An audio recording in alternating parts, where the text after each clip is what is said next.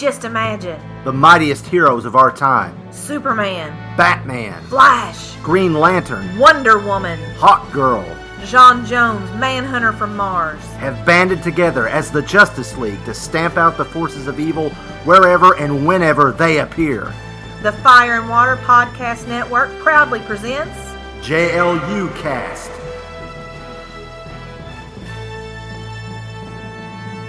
Hello and welcome to the JLU Cast, a proud member of the Fire and Water Podcast Network covering the animated adventures of the Justice League and their eventual evolution into Justice League Unlimited.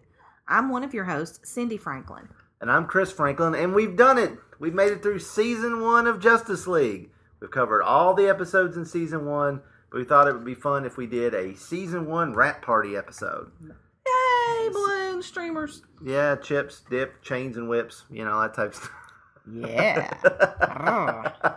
I'm in. So, what do you turn red for? I don't know.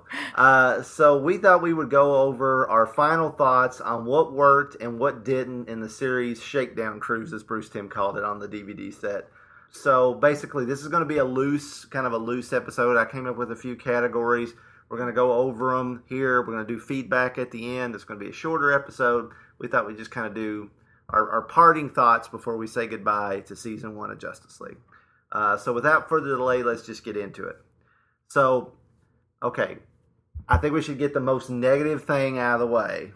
I didn't want this to be like an overly negative list, like positive, negative, positive, negative, positive. Mm-hmm. So I didn't want to do like least favorite character, least favorite villain, blah, blah, blah. But we do have one least favorite, and then, of course, we're going to get a little negative when we get into some of our normal features like Not So Superman count and things like that. But the most negative thing we got, least favorite episode / story, and by that I mean the two-parter, the story. War World, yeah. Without a doubt, it's War World.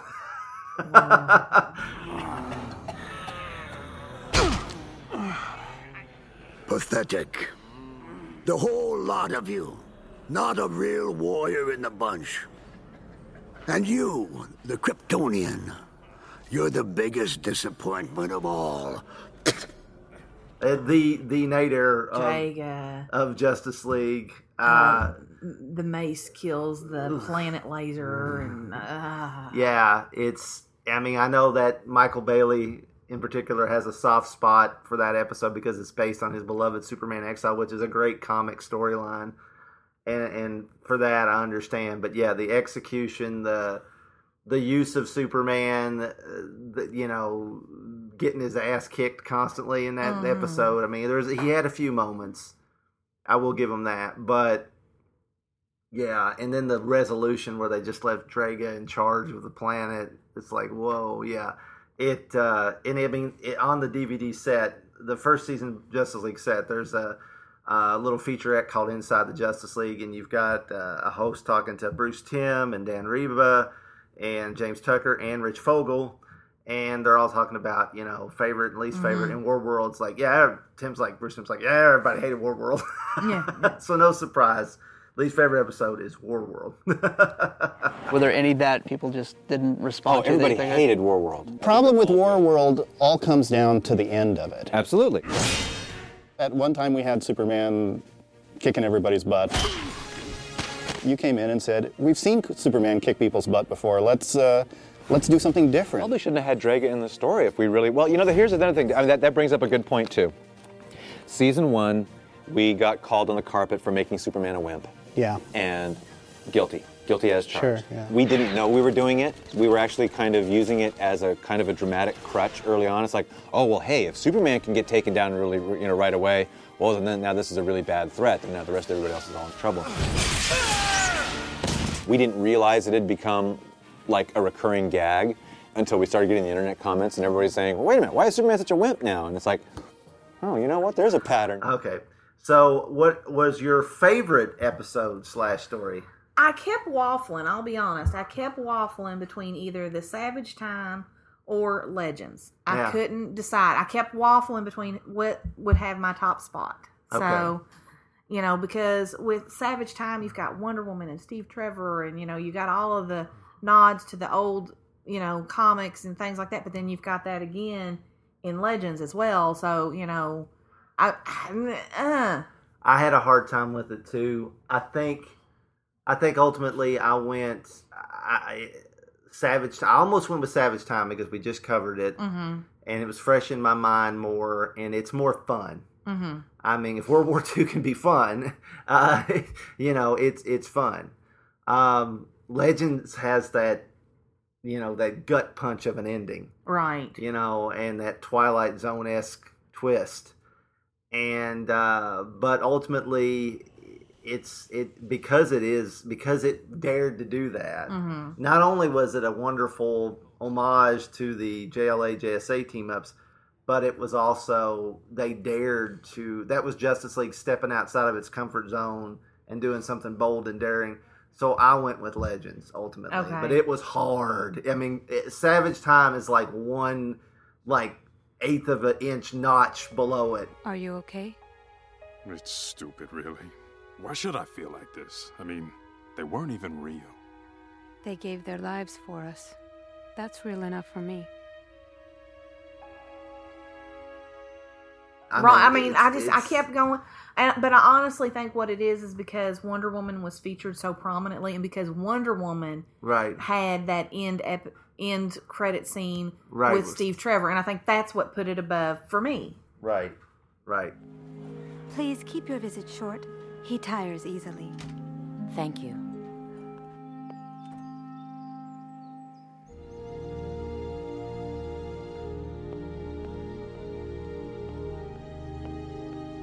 Steve?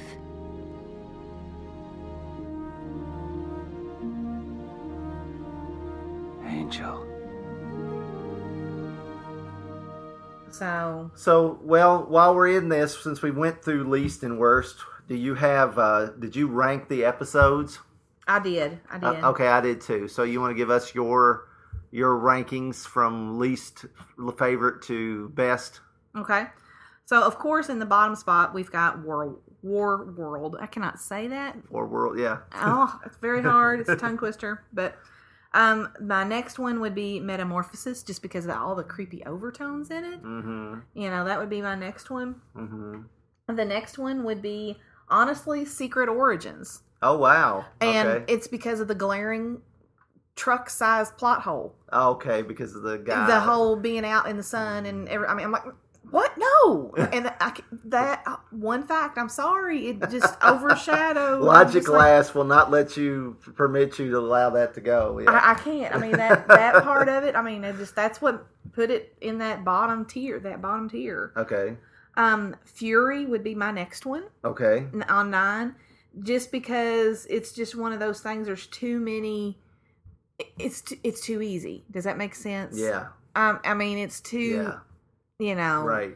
You don't have, because Justice League is such a smart show, they went for, to me, this is a caricature of feminism. Oh, okay. And I was just like, it was just too easy, Gotcha. If that makes sense, because I'm used to them having depth of character, and she did not have that. Yeah. So. Gotcha. The next one would be in Blackest Night, where Green Lantern's framed for destroying a planet. Okay. And, it's just one of those cases that I don't know. I mean, the mystery wasn't there.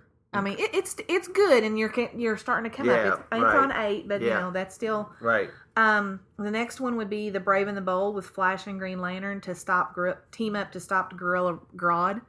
And I like Gorilla Grodd, so... You and the monkey, the simian characters on this show, Ultra Human Eye and Gorilla Grodd. I'm sorry, it's funny, And there's funny parts, in that I appreciate. Yeah, it was a lot of fun. Next one would be The Enemy Below, The League Helps Aquaman. And I think part of that, honestly, I mean, you've got this great, it's like I said, you're on 6, you're coming up. It is just one of those that's really good, and I just love the fact about how he lost his hand in that. I love how they added that to the mythos. So, to me, that's my headcanon. Right. Okay. Next one would be 5 for my 5 would be Injustice for All with Lex Luthor when he assembles the Injustice Gang. I really like that and how the different villains interact with each other. Okay. For 4 would be Paradise Lost. Felix Faust turns the Amazons to stone in his attempt to free Hades from his prison. And the reason it wasn't higher up on my list, honestly, is because, yeah, I'm queen and I make all the rules around here, but I'm just going to follow this arbitrary rule, and oust my daughter. She's the queen. Change the rule. Right. Right. She saved your rear end and you're still going to toss her out.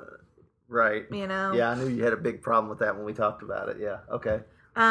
3, A Night of Shadows. The demon Etrigan enlists the League's help in stopping Morgan Le Fay from stealing the Philosopher's Phone. Philosopher's Stone. It's been a day. Is it an iPhone? Yeah. Why not? 2 would be Legends. Okay. And then, of course, 1 would be The Savage Child. Okay. Our lists aren't that different. Of course, number 12, I had Warworld. Yeah, that's the pits. 11, I had Metamorphosis. Same reason, because it just and after the fact, it hit me that they really should have had more of a fun episode with Metamorpho than they did. The listeners kind of brought that to my attention. 10, I had Fury. Basically, yeah, kind of for the same reasons you did. And honestly, we talked about that. Julie Bowen's performance was just kind of flat. Usually they get great performance. And I mean, not that she's a bad actress, but she just didn't rise to the occasion as a character. And it might have been because of the material. Number 9, I had Secret Origins, just because, I mean, it was cool seeing everybody together, and it's not a bad story, but it just... So we just flip-flopped those. Yeah, it just felt a little clunky, you know. But again, it was your maiden voyage, right, Right, yeah. The pilot is rarely as good as the bulk of the season, Number 8, I had The Brave and the Bold, because that was, that, like you said, that was fun. The buddy cop. Yeah. With Flash and Green Lantern and Gorilla Grodd is always fun. And I like Powers Booth, as the much more sophisticated. I mean, Zod. Wrong show, Chris. Grodd on the Super Friends was still intelligent, but he had that Superman. I was like, see you in the future. That slurpee. And Grodd's very eloquent the way he speaks. I mean, he's kind of rough around the edges because his Powers Booth, but he's still, he still enunciates just like a human. I mean, I kind of like that more subtle take on him. Number 7, I had in Blackest Night. Again, another flip-flop. Another flip-flop. What put that over was the whole end scene where John says the oath like a boss and sucks the energy back out of the Manhunters and back into the power battery. That put that one over for me. Number 6, I put Injustice for All. I mean, that one could be higher up because, I mean, you got Clancy Brown and Mark Hamill back as Luthor and the Joker. You've got all the supervillains. It would be up a little bit higher if it wasn't. We had some trouble with that one because of the way, Batman basically went out on his own and got himself captured, and you thought, okay, well, this is where Batman's going to learn about teamwork. Right. No, the whole point was, Batman had it figured out the whole time. He meant to get captured and stuff. And it slid too far into that whole Bat God thing that's would become a problem with the character. Yeah. And, I mean, unfortunately, Justice League helped add fuel to that fire because all the guys working, and I mean, I love Batman, obviously. He's my favorite DC character, my favorite comic book character, but where Batman's the home team hero. He's the original guy, and sometimes they gave Batman a little too much power and too much. He got himself out of too many jams without the other leaguers, so that kind of brought that one down a little bit. Number 5, I went with A Night of Shadows. I mean, I think now you're right. When you get past like 10 or so, you're really in that good mix of like these could easily swap in and out. I really liked their portrayal of Etrigan. I thought it was it was kind of surprising to see how far Jean would start to go, which I liked. I mean, that was kind of daring too as well. The Enemy Below, there's some parts of that I don't like. We'll get into it, but what they do with Superman in that episode in one particular scene. But I mean, we got a soft spot for it because of the network, being Aquaman's introduction and Rob being our guest on that episode. But honestly, it all comes down to the origin of that hook hand. Yeah, that just that's another case of just like what they did for Mr. Freeze. Exactly. The animated guys take, plus a character like Crazy by giving them a better origin. And normally you don't want other media screwing around with a character that much, but when those guys do it, they do it really well. Number 3, I had Paradise Lost simply because that one surprised me. When we were reviewing these episodes, that one really jumped out at me. It's like, wow, I did not remember this set of episodes being this good. I really dug that, despite the goofy little moment where Flash, they use a scene from the Superman episode. That's right, that's that one, yeah. Speed Demons, and suddenly Flash is running in front of a bank of computers in ancient Grecian temple that hasn't been opened in thousands of years, but... other than that little blip, it's a really the fact that they had all these, reanimated corpses, skeletons, warriors, and Felix Faust turns into a skeleton, then dust at the end. I mean, it's really, it's a really strong, episode, and it moves like crazy. I really enjoy that one. Number 2, like I said, it's the Savage Time. It's barely number 2. I mean, if I didn't want to chicken out, I just had them tie. Yeah. But the Savage Time is so much fun. I mean, the fact that they work the Blackhawks, and the Sergeant Rock and Easy Company in there, and they get all the little Marvel cameos with Sergeant Rock and I think Sergeant Fury, and Superman turns into the Human Torch for a second. I mean, and all the other DC. Characters like the Unknown Soldier and maybe Jeb Stewart from the Haunted Tank that show up. Just a whole lot of fun. And then, of course, Legends, like we said before. It's taken the series to that next level that we're going to get in season 2 with episodes like the Justice Lords 2-parter and things like that. So, yeah. So very similar list. I mean, Yeah, very, very similar list. So we got that part out of the way as far as our rankings go and our favorite and least favorite episodes. So, favorite vocal performance other than Kevin Conroy, because, I mean, it's hard to not just say, oh, Kevin Conroy, Yeah. So I wanted to, he is like up here. He's like the Lifetime Achievement Award. Oh, yeah. I mean, we met him last year, person, and super nice fella, great with our whole family, and... yeah. Right, yeah. So other than Kevin Conroy, who did you pick? Maria Canals, Hot Girl. Oh, cool, yeah. Yeah, I mean, just her performance, and especially how she delivers the double entendres. Yeah. And, you're like, Yeah. Oh, that's cool. That's a good choice. I mean, I really like her performance, too. And I think part of it helps, too, is because when the kids were younger...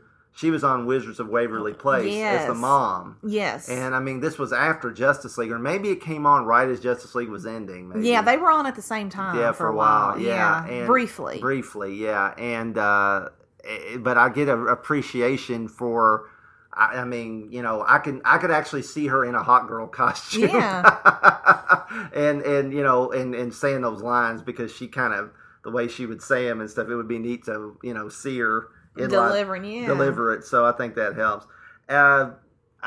Speaking of somebody that we saw in live action while this was on, I picked Michael Rosenbaum as the Flash, because he always, his timing, I mean, a lot of this is probably, also due to Andrea Romano being the voice director, of course, but his timing's always great. I mean, he delivers. The Flash is the comedy relief now, as at this point in the series. He's a comedy relief. Later on, he'll assume a different role, right? On the team and in the show, but it was so, watching this in parallel to Smallville, where he was, you could see, okay, he's trying to go against his nature, go against his upbringing, and try to be a decent person, and everything just keeps going wrong. The friend that he's found in Clark just keeps letting him down because Clark's hiding everything from him,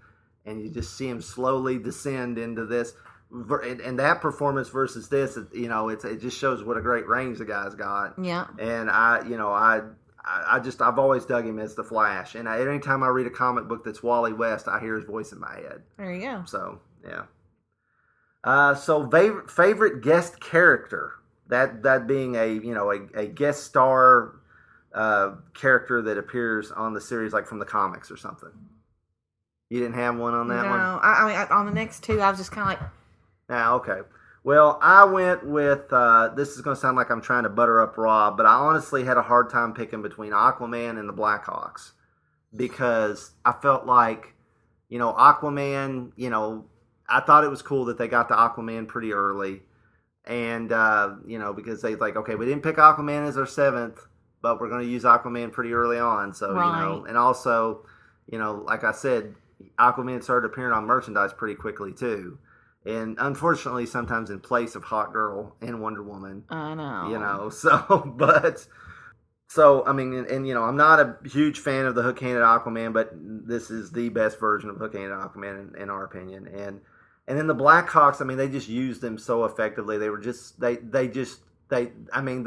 came in saying the Blackhawks are cool, and they showed how cool they were. Mm-hmm. And I mean, it was cool that they, the international team of heroes and stuff. So I really, I had a hard time picking. So I did waffle on that one and pick both. And yeah, maybe I am trying to butter up Rob a little bit. I don't know. Trying to get a raise. Oh, okay. He's one of the godfathers of the network. Yeah. I'm not off on your Copperfield. What's taking so long? I must return to Atlantis. Sit tight, Your Highness. We'll tell you when it's safe to go. You presume too much. So, our favorite guest star actor, you said you didn't have one on this. Mm-hmm. I think I'm probably going to go with a tie between Robert Picardo as Black Hawk and Fred Dryer as Sergeant Rock. Okay. Because I think they both, fit those roles vocally perfectly. And with Dwyer, you got the whole, the whole aspect that he could actually play Sergeant Rock and pull it off. I mean, right. Back then, he could have easily played Sergeant Rock. But I think they both did a great job with what they had. I mean, it's Andrea Romano, minus a few minor hiccups, like we said, Julie Bowen a little bit, being a little stiff as in whatever her name was in Fury, or Rezia or whatever her name was. Yeah. Everybody, all the vocal performances are great, mm-hmm. But so that, I mean, those two just jumped out at me as particularly good. And that's not counting, I mean, I didn't want to pick Mark Hamill or Clancy Brown because they're to me, they're not, I mean, they are guest stars in a way, but they previously played those characters so much. Right. And both of them will return, especially Clancy Brown, will be very important to the series mm-hmm. as Lex. So I didn't really want to pick them as a guest star. So, you automatically pick those two guys if you picked anybody. Speaking of which, favorite villain. Did you have a favorite villain? Savage. Vandal Savage. Savage. He's playing the long game. Yeah. The really long game. Yeah, he is. I mean, to me, that is the mark of a true villain. When you are looking at great literature, when you're looking at a great story, a great villain is one who is willing to see things through, to think things through, mm-hmm. to see how all of these are all interconnected and how it's going to work out. Not for the quick, hey, bang, you're dead, Right. They don't make...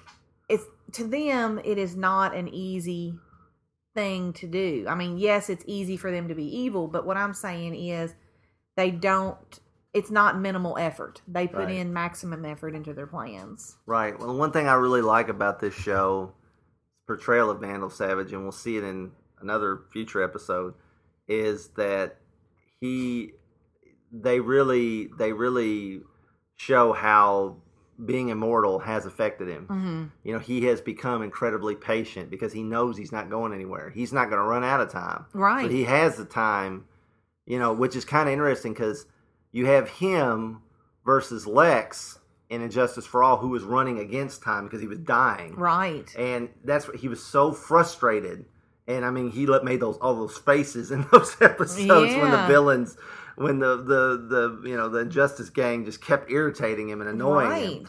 And it's a nice to compare the two because there's at one point famously Marv Wolfman in the 80s wanted to move Lex into the untouchable businessman type character, and his pitch for that was passed over for Lex getting his power suit and all that. Toward like 1983, 84, around the time they did the Superpowers line and everything, which made for a much better action figure. Right. So he used Vandal Savage in that role in his Superman comics, and so it's kind of interesting. But yeah, I like that. It was him, Vandal. I had a tie between him and Felix Faust, and that was Robert Englund, Freddy Krueger as Felix Faust, and I liked it because I liked his portrayal. They hinted that he was into some really kind of dark and freaky things, and you got that from him. And I think it helped because it was Robert Englund, and because he played Freddy Krueger, that there was like, okay, this guy is like seriously sick, and he's like into some dark, arcane stuff. So I think I'm going to lean more to Vandal Savage, but Felix Faust is a runner-up. Okay. And that's outside of Lex and Joker for the same reasons as stated before. So, favorite league combo? I think my favorite pairing as far as just a favorite incident is when Hawkgirl and Superman in Savage Time, when they have the flying fight against the airplanes and all that stuff, because you've got the two flyers coming together and they're like, hey, we can unleash, we got this, and it just being able to play to their strengths, and those are the two on the team that can do that. And you have Superman, who is always very reserved, very pulled back, but when he lets go and he's like, hey, I can I can do whatever, that's when him and Hawkgirl really connected, because she's balls to the wall all the time, and finally Superman, the heavy hitter, says, hey, okay, let's do this. No holding back, you said. Yeah, I like that. That's good. Yeah. Okay, this time all bets are off.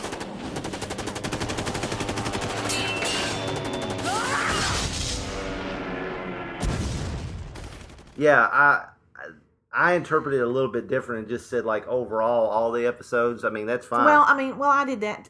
It was one of those cases that, I was thinking of one specific incident, Yeah. Whereas my other pick would be, honestly, Green Lantern and Flash. Throughout the thing.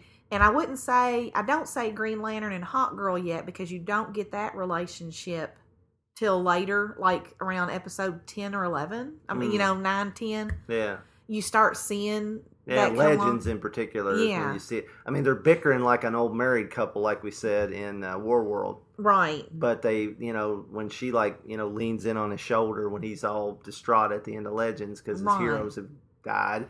Right. Yeah. But you see the start of that, but you have the relationship between Flash and Green Lantern. You've got this, it's kind of like when you bring a new puppy home and, the old dog is like, oh, I got to break this kid in, let him know how things run around here, but they really like each other, so. Yeah. Or it's like, it's the whole, it's the whole buddy cop, 48 hours type thing, the veteran with the rookie, the old gruff guy with the smart ass, and I mean, that is a good combo. Would you hurry up? We're supposed to be conducting an investigation. Can I help it if I have a hyper-accelerated metabolism? Besides, it's just a little snack. Now what? There's a gorilla on the loose. I'm on it. Wait, I'll go with you. Not without paying for that. It's funny how Green Lantern, and I mean, it's, Green Lantern is able, later on we'll even get some in the series, you'll get some of that with him and Batman. Like, they go on a particular adventure together that kind of, like, they work. Green Lantern just works well. The character John Stewart works well with the others, so works often. I did pick Green Lantern and Hawkgirl because not just because of what we know is going to come, but because they really. I mean, I thought it was neat that they're both more the military minded characters. So they may their efficiency and is kind of utmost on their mind more so than the other guys. They're not afraid of stepping on some toes. I mean, Hawk Girl's is usually the first one to start taking a swing at somebody, and even Green Lantern will mouth off to Aquaman, although he got backhanded for it. Oh yeah, he had a haymaker laid on him. Yeah, but I mean, that's just so. I mean, it. I think pairing those two up, and apparently, according to the DVD set, they didn't elaborate on it because the way those things are cut so fast. I mean, there's probably like 2 hours worth of conversation on the cutting room floor somewhere. Oh yeah. But they said that was suggested by Paul Levitz, who was the publisher of DC at the time. The Hawk Girl Green Lantern connection, right? Which is totally out of left field. And I mean, of course, Hawk Girl and Hawkman were forever the couple, Right. So and John Stewart Green Lantern had been he'd been married to Kat Matui in the comic books, but so it was kind of out of nowhere, but it just worked for whatever reason. So. Ow! Get off my wing. Sorry. Why do we have to ride in this rust bucket? What's wrong with your ring? Lady, the galaxy's a big place. I need my Navicomputer to find Warworld. He's got a point. Great. Take his side. I'm not taking his side. I'm just saying... I'm wrong again. Do you two want a little privacy? What exactly is your problem anyway? Your attitude, girl. Is everyone on Thanagar as thick-headed as you? Thick-headed? Why, you self-righteous, green-eyed... Ugh. My attitude is just fine, except when you're involved. And another thing, just because you've got that fancy ring doesn't make you a real... Rotating chairperson. Okay, so now we're going to get into the year-end season finale version of our usual feature. So we usually have rotating chairperson. Who is the leaguer that stood out to you as the permanent chairperson of the whole season? I'm going to let you answer that one first. Okay. I would say Green Lantern. I think Green Lantern he emerged as the hero of the season. Okay. Because I think, there's so many of the episodes hinge on what he does. And, he's kind of the point of view character in a lot of them, Legends, Savage Time, The Blackest Night, and to a lesser extent, the Brave and the Bold. And so, and I think too, because, there were several Green Lanterns, in the comics at the time. Kyle Rayner was the only Green Lantern still, I think. And, they could have they introduced Kyle Rayner on Superman. They could have easily went with him. They could have brought in Hal Jordan, but they went with John Stewart. Of course, it added diversity to the show, which it needed. And I think partially, too, because of us doing this, I've always liked John Stewart. And after Justice League, I liked him more. But doing it like we've been doing and examining each episode, I've really come to like him. He's right up there with Alan Scott as my favorite Green Lantern. He's totally bypassed Hal Jordan. So I think that's perfect, too. And I think they really put a lot of effort into building up his character in Phil Lamar's performance, especially when you know that he's also the guy doing the squeaky Static Shock voice, and and he's this little guy who's got this big deep voice when he's talking like John Stewart. I'm just really impressed with how they portrayed the character. In brightest day, in blackest night, no evil shall escape my sight.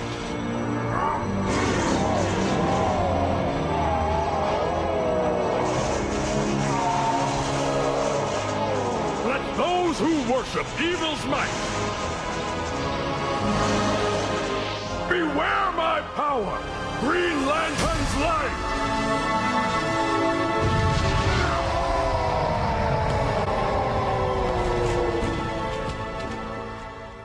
I don't know. I kind of took it as, when you look at how companies are run, the owner of the company is Batman.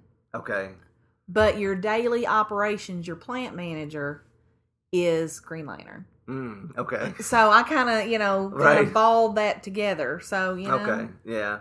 And somewhere Superman's just lost. In this season, Superman's just there. Now, Superman is the diplomat.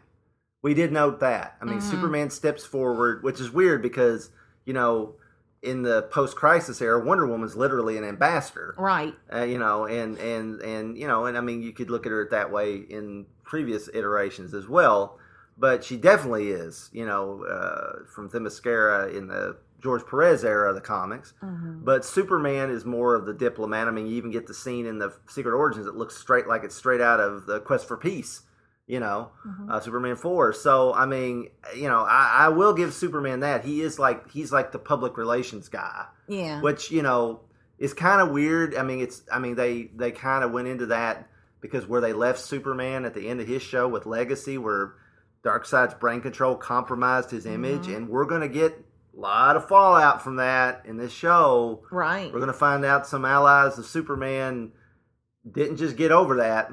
Yeah. They put some plans into motion, and that's going to be a huge part of especially Justice League Unlimited.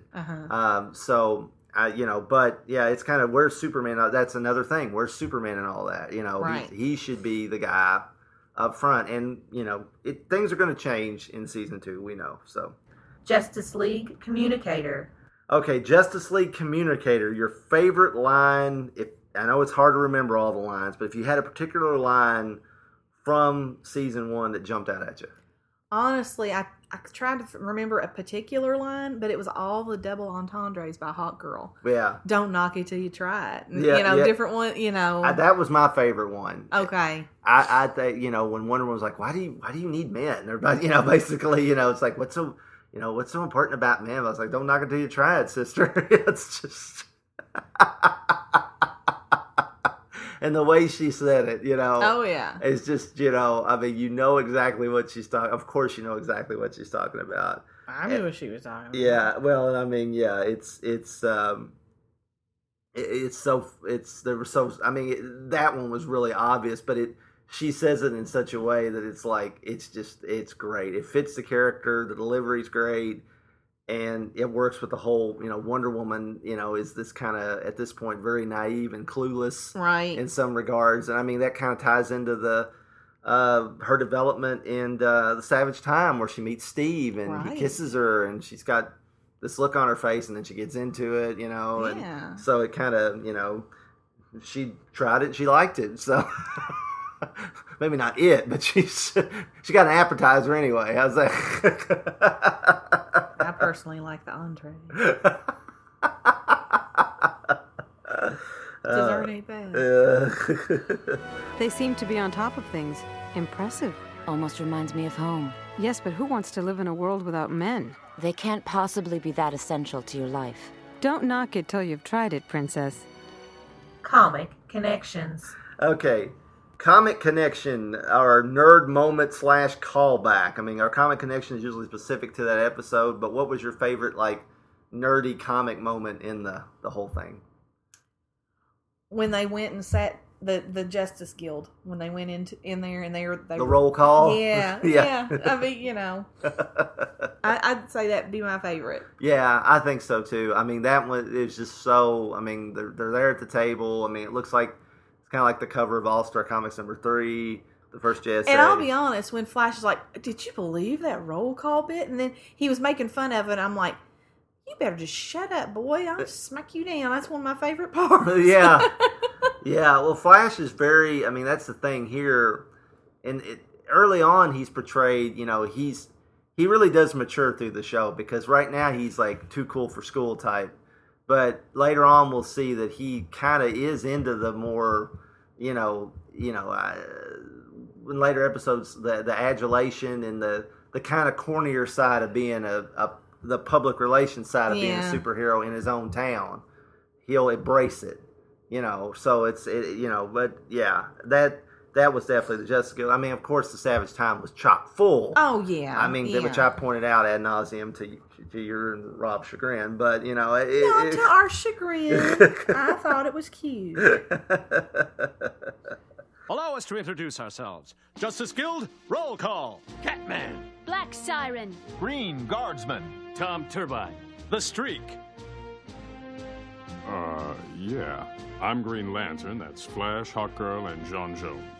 And this is our official Justice Guild Junior Justice Guildsman, Ray Thompson. When I grow up, I'm gonna be a crime fighter. So long as you remember to eat right and stay in school. Right. Not so Superman count. Okay, speaking of nauseating, we had the not so Superman count all season long, you know, and this season overall was not a good showing for Superman. Parts 2 and 3 of Savage Times started to make up for it. He had a few moments here and there, but overall, yeah. And Bruce Timm, well, you know, on that same Inside the Justice League feature, he copped to, yep, we made Superman a wimp. We didn't realize we were doing it, but we did. We were just trying to show how dangerous the threat was by taking Superman out, and we didn't realize it was making him look like a wimp. Mm-hmm.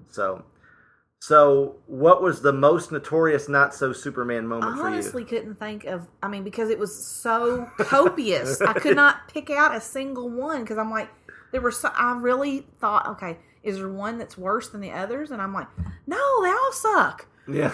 You know, all the different moments that they took Superman off of the playing field. And I realized why they did it. I get that.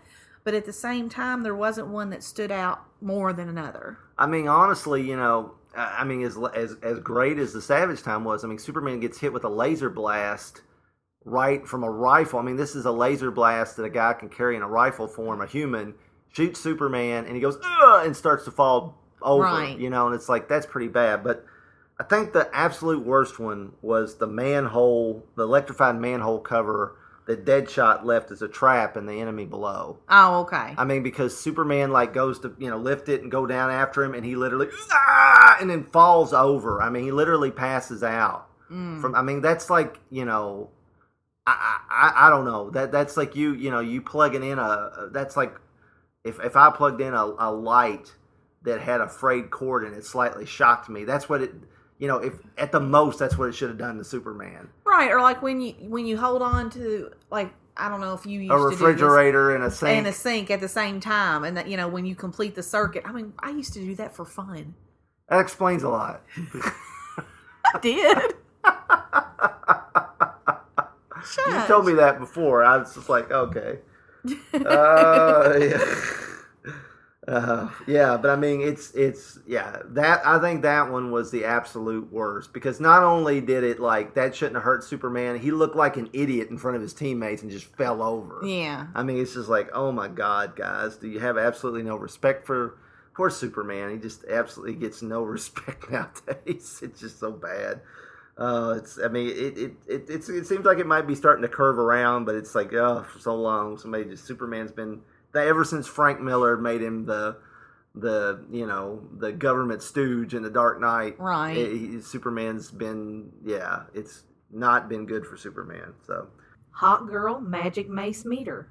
Okay, most flagrant use of a magic mace. So the magic mace meter we broke the meter when it went to 11 like Spinal Tap. When she killed the planet laser. Right. This is. Oh my goodness. This is akin to Rey taking her lightsaber and stopping the frickin' laser beam on Starkiller Base with it. Yeah. And just not only deflecting the beam but destroying the cannon. Mm-hmm. Definitely. That's hands down, no question about it. Short of, I don't even think Mjolnir could do that. No. So it's like, yeah, that one hands down was it. Yeah. Electricity is evil. The Electricity is Evil Award. What was your favorite electrical moment? Probably the whole thing, the most notorious not so Superman moment, the electrified manhole cover. Yeah, that's true. Not necessarily favorite, but just like, wow, it proves that electricity is evil, that's for sure. I would say either that one or in the same set of episodes, The Enemy Below, when Aquaman gets shocked by Orm from behind and there's that close-up of him, it's like right in the camera. The animation style even seems to change. He looks like he's like listening to death metal or something. His hair's all sticking out. And he's like, ah! It looks like something out of a late 80s, hair band video or something. So, I that's the one that jumped at me because I remember I got a screen grab of that and put it up on the site. So, yeah. Yeah, that's, I think that'll do it for our discussion on the wrap-up of Season 1. overall, I think, I definitely enjoyed going over season 1. I mean, despite the blips, despite the few episodes that were a little, or the moments that took us out of it, or we're like, that's why are they doing this to this character? I mean, I think because, we got to remember that Batman the Animated Series, well, it actually did hit the ground running in a lot of ways, but because he had on leather wings. The first episodes the first episode they ever aired was The Cat in the Claw Part 1, which was on a Saturday. Right. That's not that great of an episode. True. Then the next night on Sunday, they had On Leather Wings, which was the pilot. Fantastic episode. And then the next day on Monday, they showed Heart of Ice, which a lot of people count as the greatest episode of Batman. And but then there was a lot of other episodes that were developed while people, they changed, the people on staff changed. And like that Farmer Brown episode? No, that's toward the end. Still. Ew. That was that way on purpose. Critters. But no, as Bruce Timm and Eric Radomski and those guys early on were fighting against people that were brought in by Warner Brothers who didn't exactly get on board with their vision of the show. You got episodes like I've got Batman in my basement and things like that everybody points to. It's like, this is what the show could have been if, Alan Burnett and Paul Dini, hadn't rallied around Tim and Radomski and they basically, put their foot down and kept and pushed these other people off. So you got, so Justice League actually, not as shaky maybe as you think. We all think Batman the Animated Series was perfect from the get-go, but it really wasn't. You know? So Justice League wasn't either. And, it's we know what it evolves into. Mm-hmm. I mean, we know season 2, I can only think of one episode that I'm kind of like, on season 2, one two-parter. And the rest are all great, as I remember them. I haven't watched them in a while. We'll find out. And then Justice League Unlimited is just freaking amazing, Mm-hmm. So, as things go, I think they, Tim and them, I think they were a little too hard on themselves to a point. They tend to beat themselves up over season 1 whenever you see them interviewed about it. Right. But I don't think it's as bad as advertised. No. I think we've proven that, here in this, covering it here. So, if you haven't watched all of season 1 yet, why are you listening to this episode first? But anyway, if you haven't watched all season 1 yet, go back and watch season 1. They're building up. They're getting their legs underneath them, and there's great things to come. Right. So we're going to take a quick break. When we come back, we'll cover your feedback on The Savage Time. The Fantastic Cast is your guide to the Fantastic Four from the beginning of the Marvel Age of Comics. Each week, Steve Lacey and Andy Leyland cover each issue, spin-off, guest appearance and cameo of Marvel's first family. And in 2019, we begin our journey through the Neon Decade, the 1980s. Join us as we cover all-time classic runs from John Byrne and Walt Simonson. She-Hulk and Sharon Ventura join the Fantastic Four. The Invisible Girl No More. Here comes the Invisible Woman. Spin-off series including Marvel 2-in-1 and The Thing. Marvel's Secret Wars, The Trial of Reed Richards, and more. Find us at thefantasticast.com, on iTunes and all other podcast services. The Fantasticast. Insert catchy tagline here. Wait, what? Professor Zoom Yukinori led an ongoing expedition through his favorite single-issue comic book stories from the Bronze Age of DC Comics. With unique celebrity guest perspectives to set this program apart from other comic book review podcasts. Solomon Grundy don't understand. Entity Terraman, I'm not following either. Bizarro totally get it. I intend to participate in your podcast show of wonders. As if I wasn't nervous enough. Little Professor Man, mansplaining again. Accessing files. Experience the wonder. Bizarro, what in tarnation did you do? Adios, partner. Me am Bizarro Terra Man. Goodbye. of the Done in One Wonders Podcast Wonder Show. Watch out, you square-brained varmint. Only on the Fire and Water Podcast Network. Okay, we're trying to keep this episode a little on the shorter side, so we're not going to go through our likes and favorites this time. Thank you, everyone who liked and shared the episode. But it's been a while since we've done that one, and we're trying to we've got a window to get this recorded, and we're kind of wanting to get it out. So we are going to go over the feedback that was left at fireandwaterpodcast.com. So you want to read the first one? Okay. Our first feedback is from Rob Kelly. Thanks for having me on CNC. I realized I may have misspoke during my Watchtower Files segment. The characters were continually published since their debut in 1941, not 1944. What I meant to highlight was that in 1944 they took over Military Comics and the title of the book was changed to Black Hawk. And that self-titled series ran uninterrupted until 1968. Yeah, I got what he was saying, but thanks for the correction, Rob. Appreciate it. We got a comment from Natovny who wrote, time travel is used in 4 plots that I can think of during Justice League / Justice League Unlimited through at least 3 different methods. Vandal's method is the only one that explicitly has the you can't travel to a time where you already exist constraint, and one of the others definitely does not work that way. Yeah, I remember the old, in the post-crisis DC universe, they had this weird rule, like you can only time travel one way, one time, which was like, what? What? That was them trying to, stop all the time travel stories, basically. Yeah.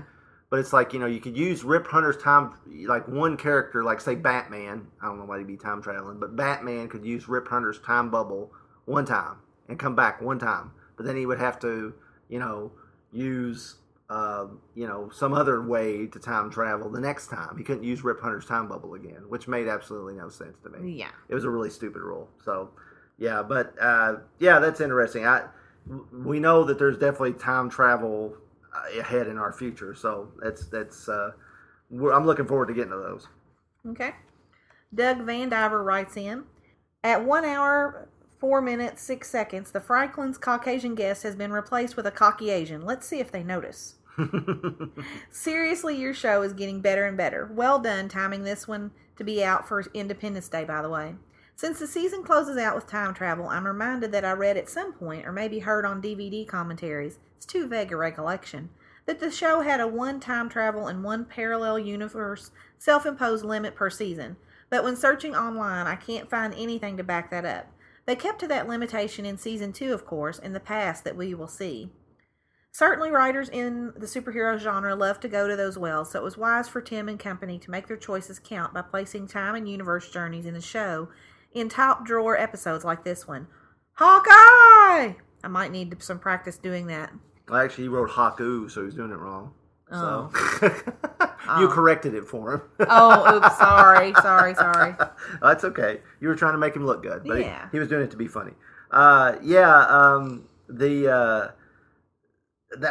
heard that too. I don't know where I heard it, but when you wrote that, I remembered either reading that or hearing that they did put a limit on time travel and parallel universe stories, which I got the parallel universe story with Legends and the time travel story with the Savage Time. Oddly enough, our 2 favorite episodes. Right.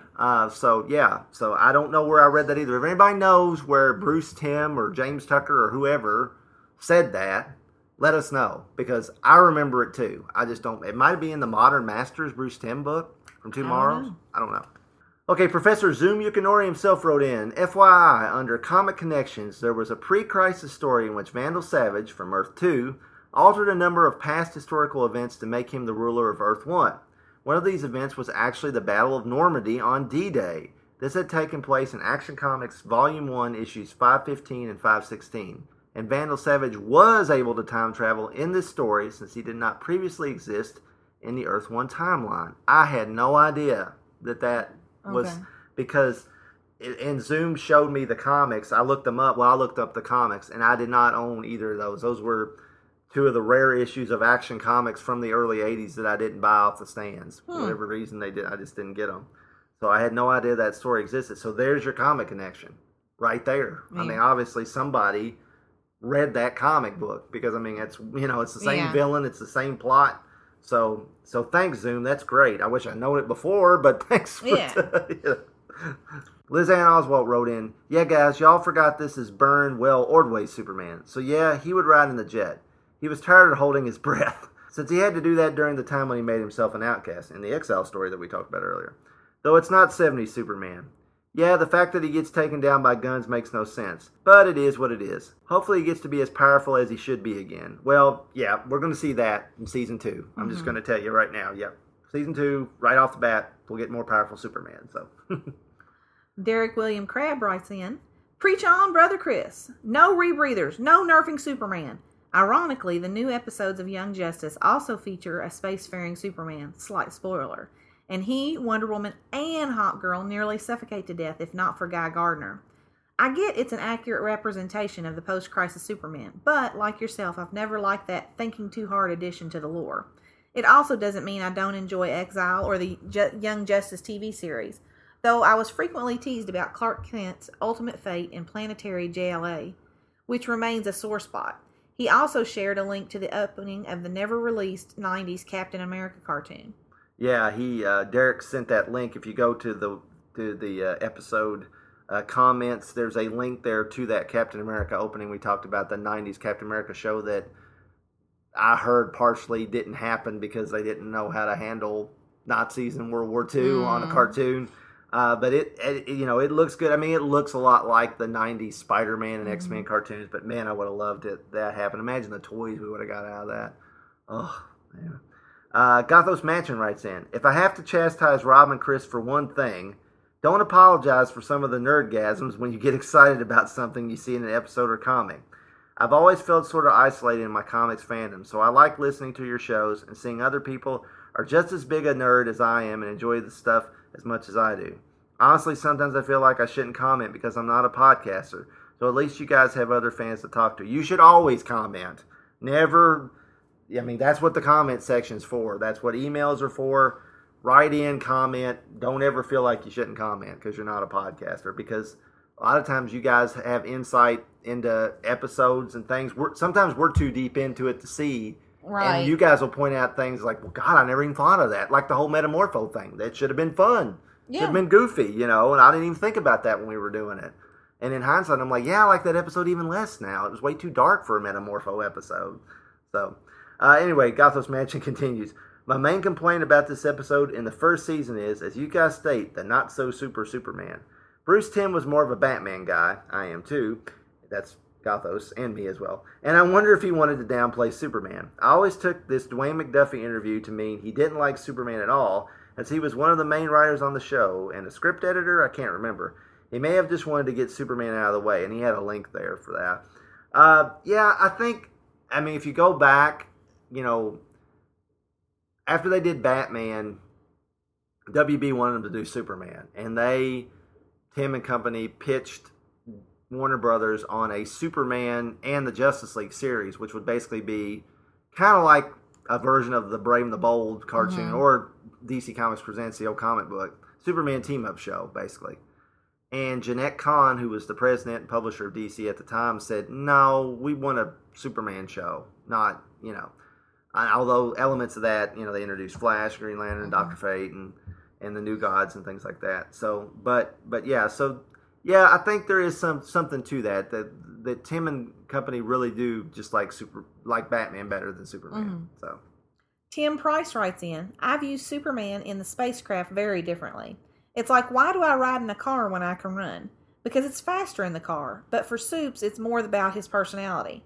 Flash runs everywhere because he's impatient. Supes is fine with slowing down and being sociable with the team. I'm still waiting for a Captain America Wonder Woman team-up where Steve Rogers, not Trevor, crash lands on Paradise Island and the magic follows. The Blackhawks are a group I haven't read much of, but I love their look, the uniforms, the emblem, the planes. For the time portal sequence, I always get a 2001 Space Odyssey vibe from it. How did John's ring get charged up when he jumped out of the portal into the present? Green eyes in costume flying? That's something we didn't catch. Yeah. And I'm surprised that, a Logic Glass would have had a field day with that if you noticed it. I didn't notice it either, and Rob didn't notice it either, so yeah. So Paul Hicks wrote in and says, what is Chris on, and can I have some for work? You probably won't pass the drug test. That's all I guess. I'm just kidding. Christopher. I don't know what I was on that episode. I was just really hyped up about it. But I was validated in that hype by none other than Rich Fogel, who was one of the staff, one of the writers, one of the creators on Justice League, who writes, "Hi guys, I enjoyed your lively discussion of the Savage Time. Compliments to Chris for his eagle eyes in spotting all of the DC Soldier cameos in these episodes. I can confirm that these were intentional. Our philosophy was, why put in generic soldiers when you could use known DC characters? So Chris, despite the merciless ribbing you got from Cindy, you were absolutely right." It wasn't merciless. I go at him more than that more often. Thank you, Rich. And I don't think I've ever felt more validated. That almost sounds like I know. I don't think I've ever felt more validated than I do right now. So, one minor quibble from this and the previous episode: the correct pronunciation of director Dan Reba's last name is Reba. I was saying Riba, like rib and then which is how it's spelled. And writer Lynn Yuli's last name is pronounced Yuli. I was saying Uli. Right. But I read that because your maiden name was Utley. Right. So I read it as similar to Utley. So right. That's what happened there. So thanks for the correction there, Rich. Other than that, great job. Best Rich Fogel. That made my day. So what a great way to end season 1 with a comment from one of the creators, one of the writers of the Very series. True. So thank you, Rich. Thank you for listening, taking the time. And thank you for all the entertainment over the years. And thanks for listening to our show. He must hate me. I don't think he hates you. I'm sorry. I love the show. I really do. I'm just very analytical. I'm sorry. Oh no. I mean, he understands. I mean, I think those guys. I mean, they analyze. They're critical of their own work, and they know we love the show. I mean, I think they get, and that's what we try to do on the Fire and Water Podcast Network. Is come from a place of love. If we didn't love this stuff, we wouldn't be talking about it. I mean, I don't have any intention on reviewing anything, talking about anything that I don't enjoy. Which is why when we get to House of Frankenstein, that we will never, ever, ever, ever, ever, ever, ever do Dr. Phibes ever again. Not the sequel. No iteration. None. Well, had I known you were going to have such a negative reaction, I wouldn't have done that movie, honestly. I mean, I'm sorry, but it's right up there on movies that I don't like with Caddyshack. Now you've told everybody you don't like Caddyshack. I've been trying to keep that from everyone. I don't care. Now they really aren't going to like you. No. But speaking of which, you brought up House of Frankenstein. Yes. And it's just about that time of year again. So, as we said last time, this is going to be the last JLU cast for a while, for several months, as we take a break and return to our original Supermate series to do our annual House of Frankenstein. Right. Where we cover 4 films, classic-themed horror films. We got two more modern films in the mix this time, like we did last year, but they're still classically themed. And we've got 4 comic stories that are somewhat related to the monster or this plot of that movie. And those episodes will start coming out in September, 2 in October. Right. So be on the lookout for that. And in fact, as we go out, we'll play the trailer for it. There you go. So enjoy the trailer. We'll see you at the House of Frankenstein, and we'll see you guys, you JLU fans, on JLU Cast Season 2 coming soon. Bye. Bye. If you rebuild it, they will come. They burned it down. If you rebuild it, they will come. You didn't hear them? Beg your pardon? The voices? Pete? If you rebuild it, they will come. They blew it up. If you rebuild it, they will come. They demolished it. If you rebuild it, they will come. But horror has a permanent address. Welcome to my home. The House of Frankenstein lives! You see, we began a project a few years ago, but unfortunately it was interrupted and we're most anxious to take it up again. In September and October, the Fire and Water Podcast Network presents a Supermates tradition, covering 4 classic horror films and 4 related comic book adventures. I must find more victims before my work is done. You need look no further, Vampirus. We'll take the Bat Jet to the Hall of Justice and transform the other Super Friends. Featuring an all-star cast. James Spader. Are you crazy? Jack Nicholson. Oh, just marking my territory. Anthony Hopkins. She lives beyond the grace of God, a wanderer in the outer darkness. Lon Chaney Jr. One becomes accustomed to the darkness here. Michelle Pfeiffer. You're afraid that when it gets dark, you'll attack me. Vincent Price. Let's see what the rest of this mausoleum looks like. Gary Oldman. Enter freely of your own will and leave some of the happiness you bring. Winona Ryder. I almost feel pity for anything so hunted as this count. Peter Cushing. I am a doctor of medicine, law, and physics. To the best of my knowledge, doctorates are not awarded for witchcraft. But if ever they are, no doubt I shall qualify for one. And Keanu Reeves. Doctor! This Halloween, visit our Field of Screams at the scenic House of Frankenstein, where terror is only a listen away.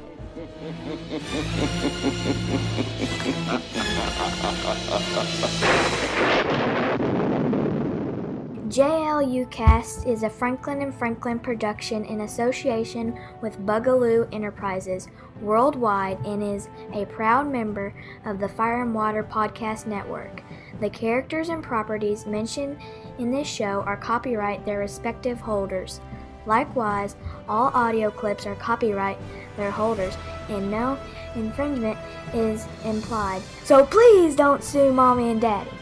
Emails can be sent to supermatespodcast@gmail.com. Comments can be left at fireandwaterpodcast.com.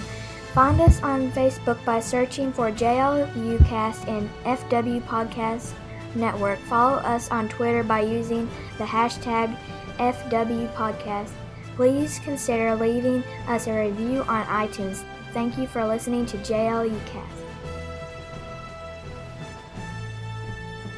I always think of season 1 as kind of our shakedown cruise. We were working really hard, and it was a hard show to do. But on the other hand, I think just the enormity of the project was kind of daunting, and we kind of let it cow us a little bit. We kind of let it intimidate us to the point where we made mistakes based on fear. Well, and also, this was the first show where I think we let the style of the show take a back seat. That was a conscious decision, which I think was a mistake in And retrospect. it was, yeah, and we eventually corrected that. And we thought this was a way of making it more real world.